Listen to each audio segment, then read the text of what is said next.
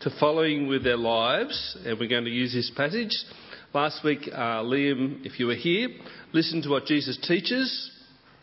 Today, following on to that, bookending with the teaching of Jesus, let's understand what Jesus did and what that means. So let's look at this passage together, and I'll pray first. Help us, Father, now have our eyes open to the glory and wonder and greatness of Jesus, and giving our understanding to him about why we would commit to following him and being his disciples. Help us, we pray, by the power of your Spirit. Amen.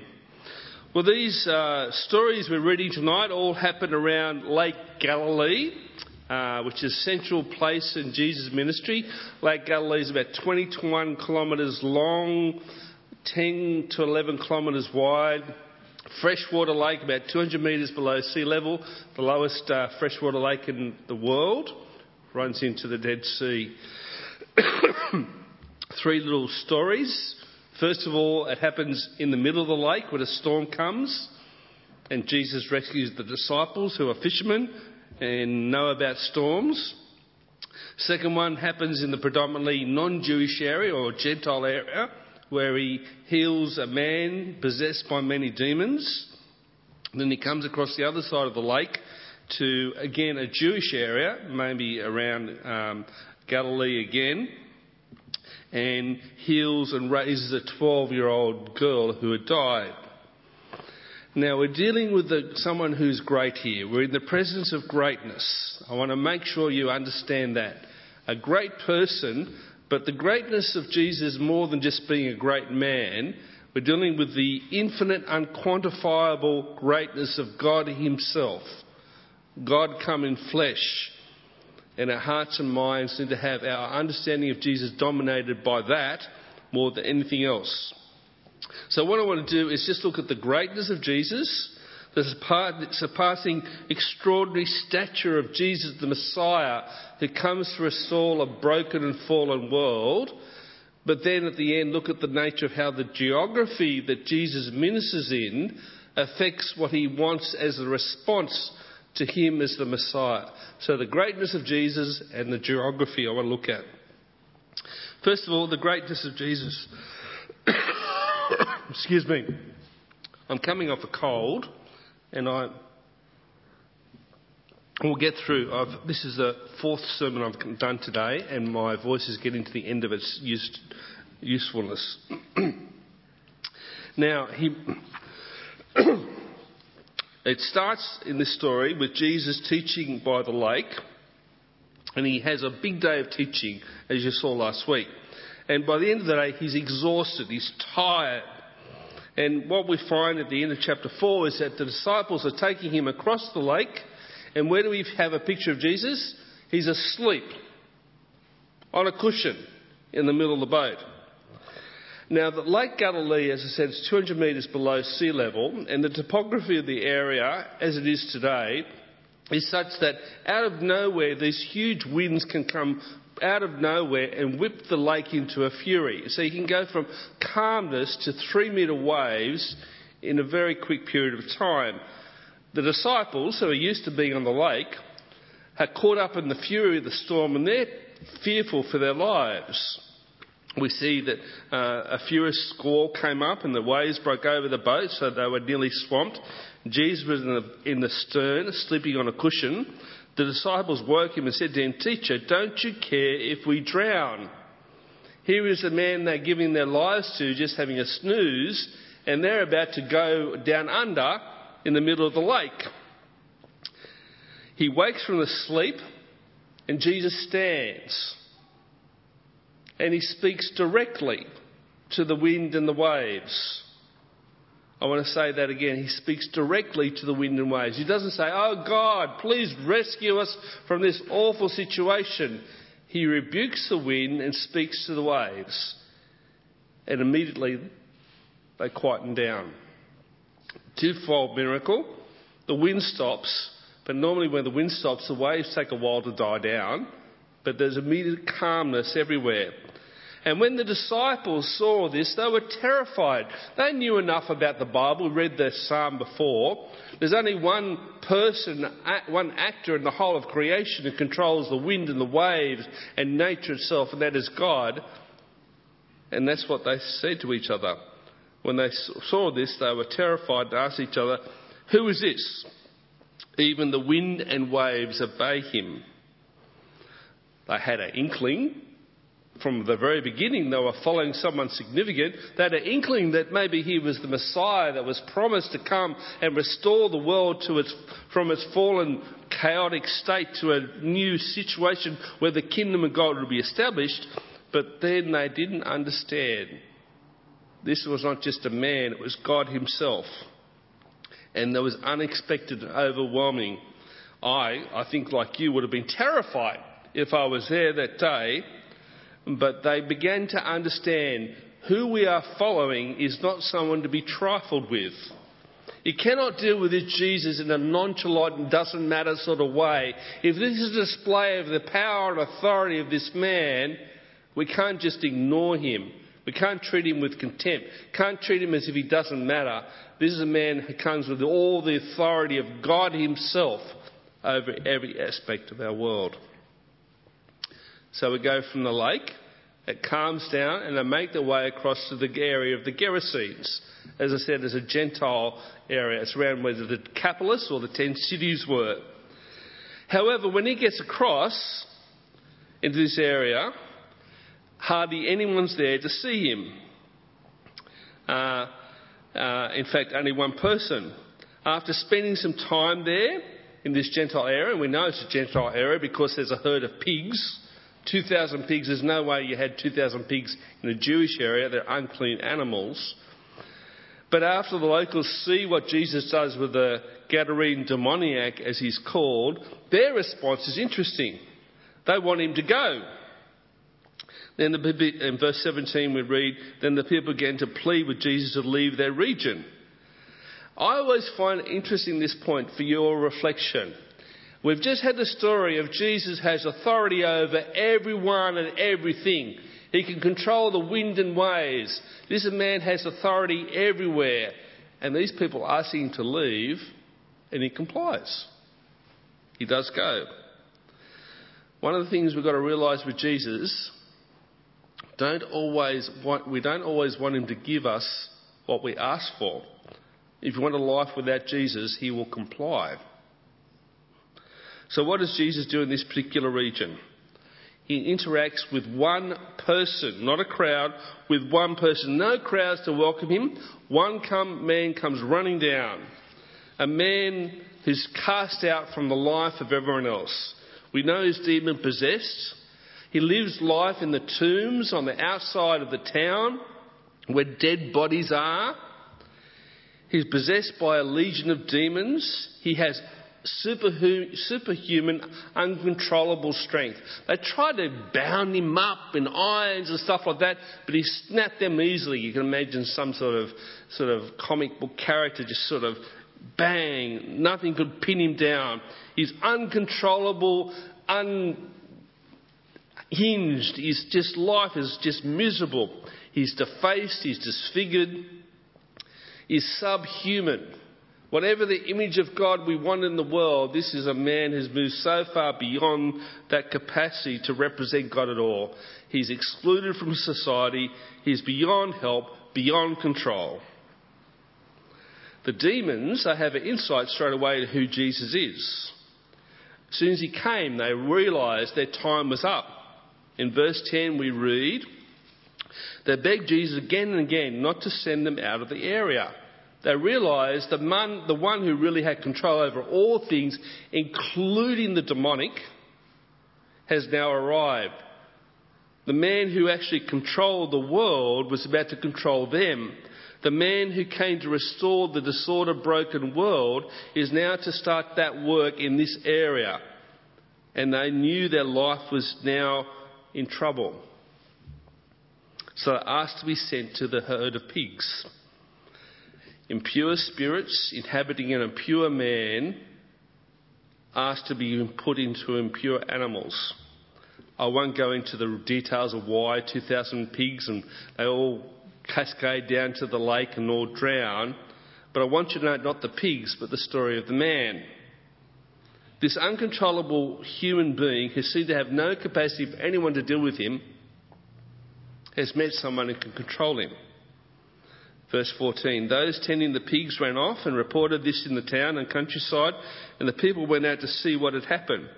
When they came to Jesus, they saw the man who had been possessed by the legion of demons sitting there dressed in his right mind, and they were afraid.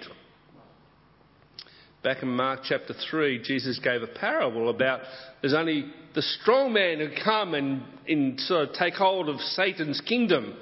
And now we have the example of a strong man coming to take hold of Satan's kingdom. He's plundering what seemed to be the ones who control the world. The master of everything's arrived. And the demons knew their time was up. So what's the take home here? Well, think of it this way. Is any person in the world beyond the capacity of Jesus to reach out and control their lives? We in our minds, they've lost the plot.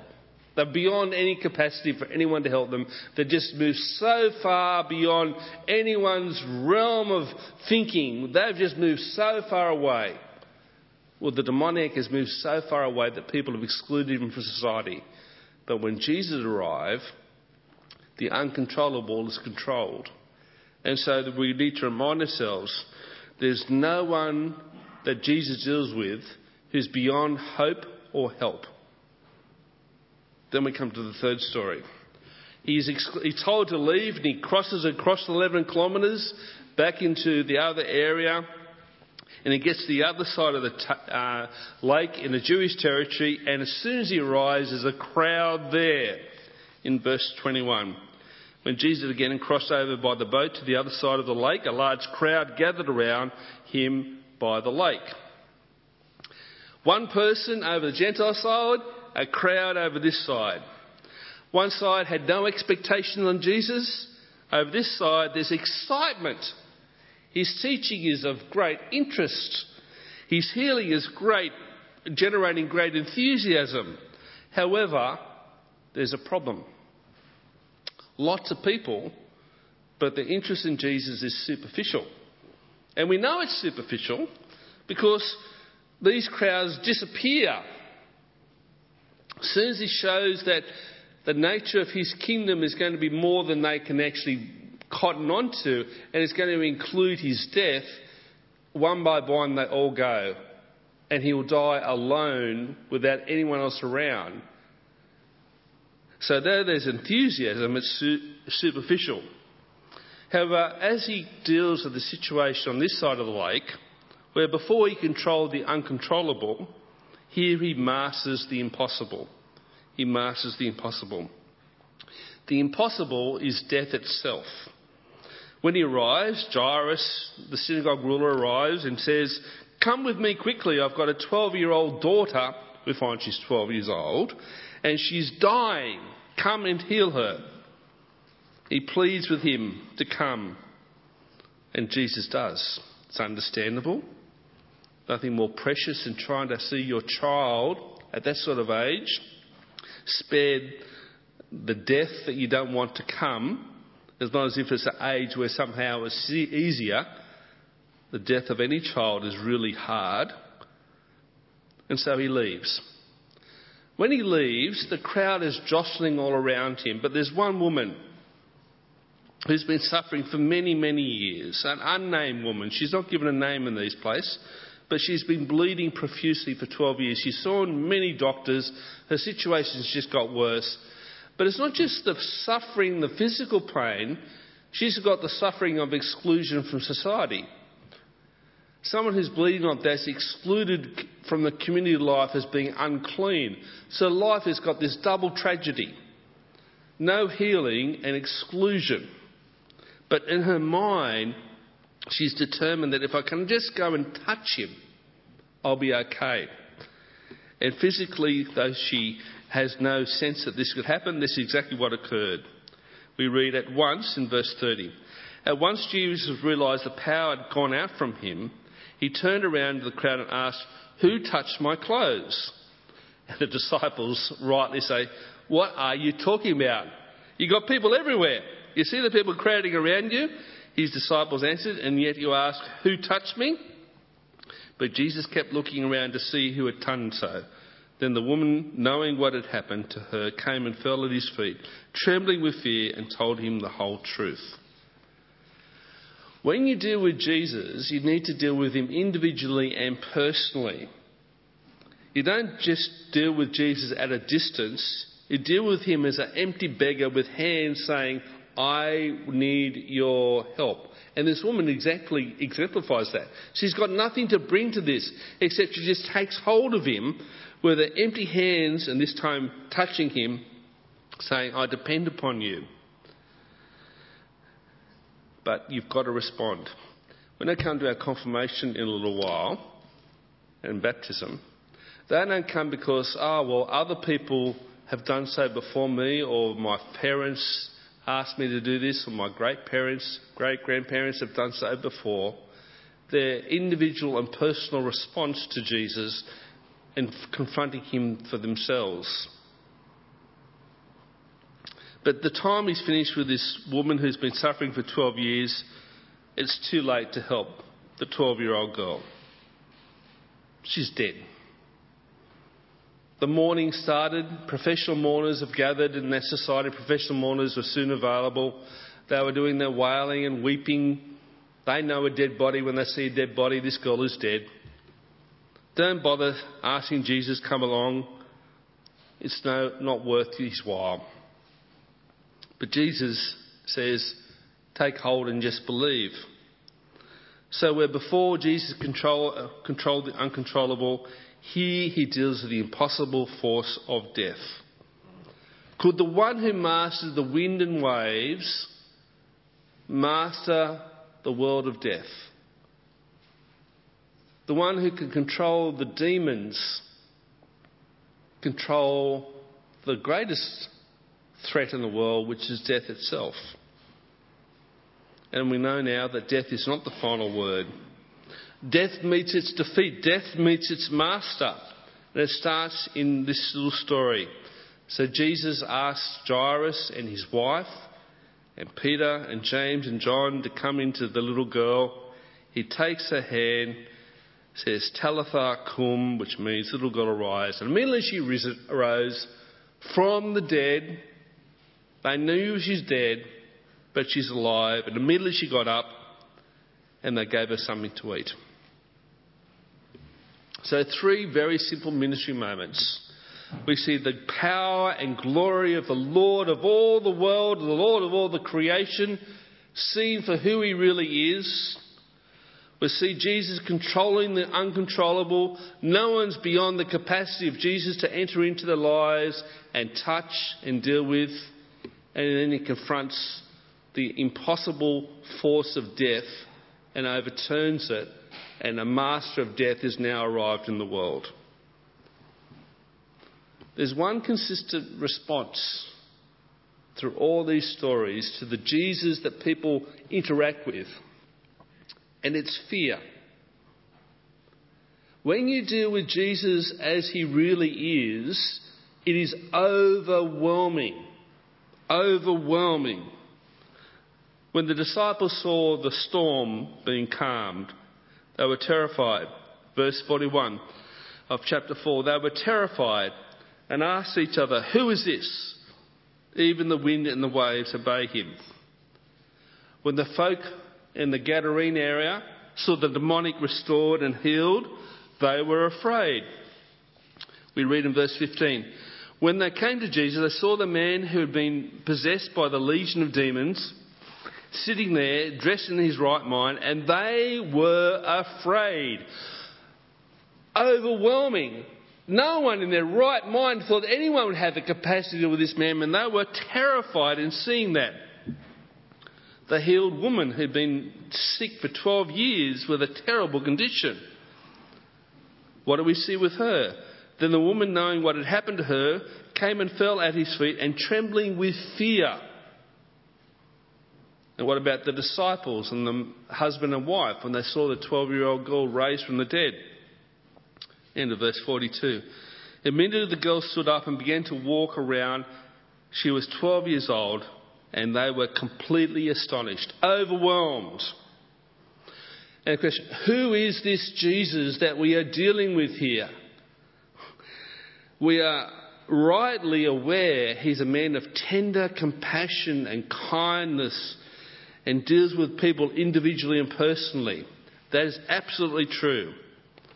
But this is a man who has absolute authority over everyone and everything. And we need to grasp that significance of who he is to understand what it is for him to take hold of us individually and personally.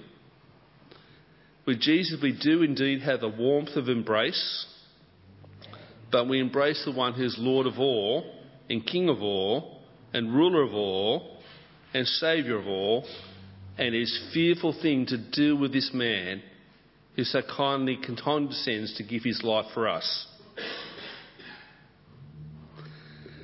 So what's all this got to do with that subject of geography I started with? The way that Jesus asked people to respond is interesting in this story. In the Gentile area, when the man was healed, we have a very different story than what happens in the Jewish area. Verse 18 and 20. Jesus healed the man. As Jesus was getting in the boat, because they asked him to leave, the man who'd been demon-possessed begged to go with him. I can understand why. He's just been healed after having the suffering of being demon-possessed excluded, and he wants to make sure his life's going to be okay by sticking with Jesus so that nothing bad happens again. But Jesus did not let him. He said, "Go home to your own people and tell them how much the Lord has done for you and how he has had mercy on you." So the man went away, began to tell in the Decapolis how much Jesus had done for him, and the people were amazed. So summary, go and tell everyone about how great Jesus is. Go and tell everyone that the mercy has been shown. Go and tell your friends and people in this area all that I've done. What about in the Jewish area after he's healed and raised that 12-year-old girl from the dead? What did he do there? Verse 41. He gave strict orders not to let anyone know about this and told them to give her something to eat. Don't say anything. Go and tell everyone. Don't say anything. Pretty extraordinary difference, isn't it? Why the difference? Well, it goes back to the level of expectations. They hadn't understood Jesus properly in the Jewish area. They hadn't seen that the man who had authority over everything had the capacity to lay down his life voluntarily for us.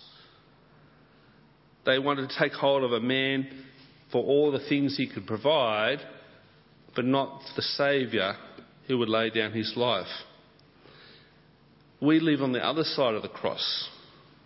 We know that he's established this kingdom that will not fail. The restoration he's promised is now underway. We live in the age where we ourselves know the outcome of his life and death and what he's established. This is the Messiah who came to save all. This is a Messiah where geography no longer matters as it did in that age. Our circumstances are much like the Gadarene demoniac. Go and tell people of the mercy and kindness and extraordinary power of Jesus himself. And everyone can hear that. In a short little while, we're going to hear the story of our confirmees and those who are baptised declaring from themselves who they see in Jesus as the one they will follow. The disciples are starting to grasp it for themselves. We live on the other side where we can take hold of it for ourselves and understand we are the ones who can go and tell others the extraordinary nature of the Saviour who's shown us mercy, who had the power over all things but willingly laid down his life to establish the perfect kingdom that was already being demonstrated in his life so long ago. I pray. Father, thank you for Jesus. Thank you for his greatness over all things. We thank you, Father, the reminder what it means to follow him, that he deals with us individually, but we need to respond to him as the one who's King of kings and Lord of lords and powerful and ruling of all things, that we would follow him with all our hearts and minds and souls. In his name we pray. Amen.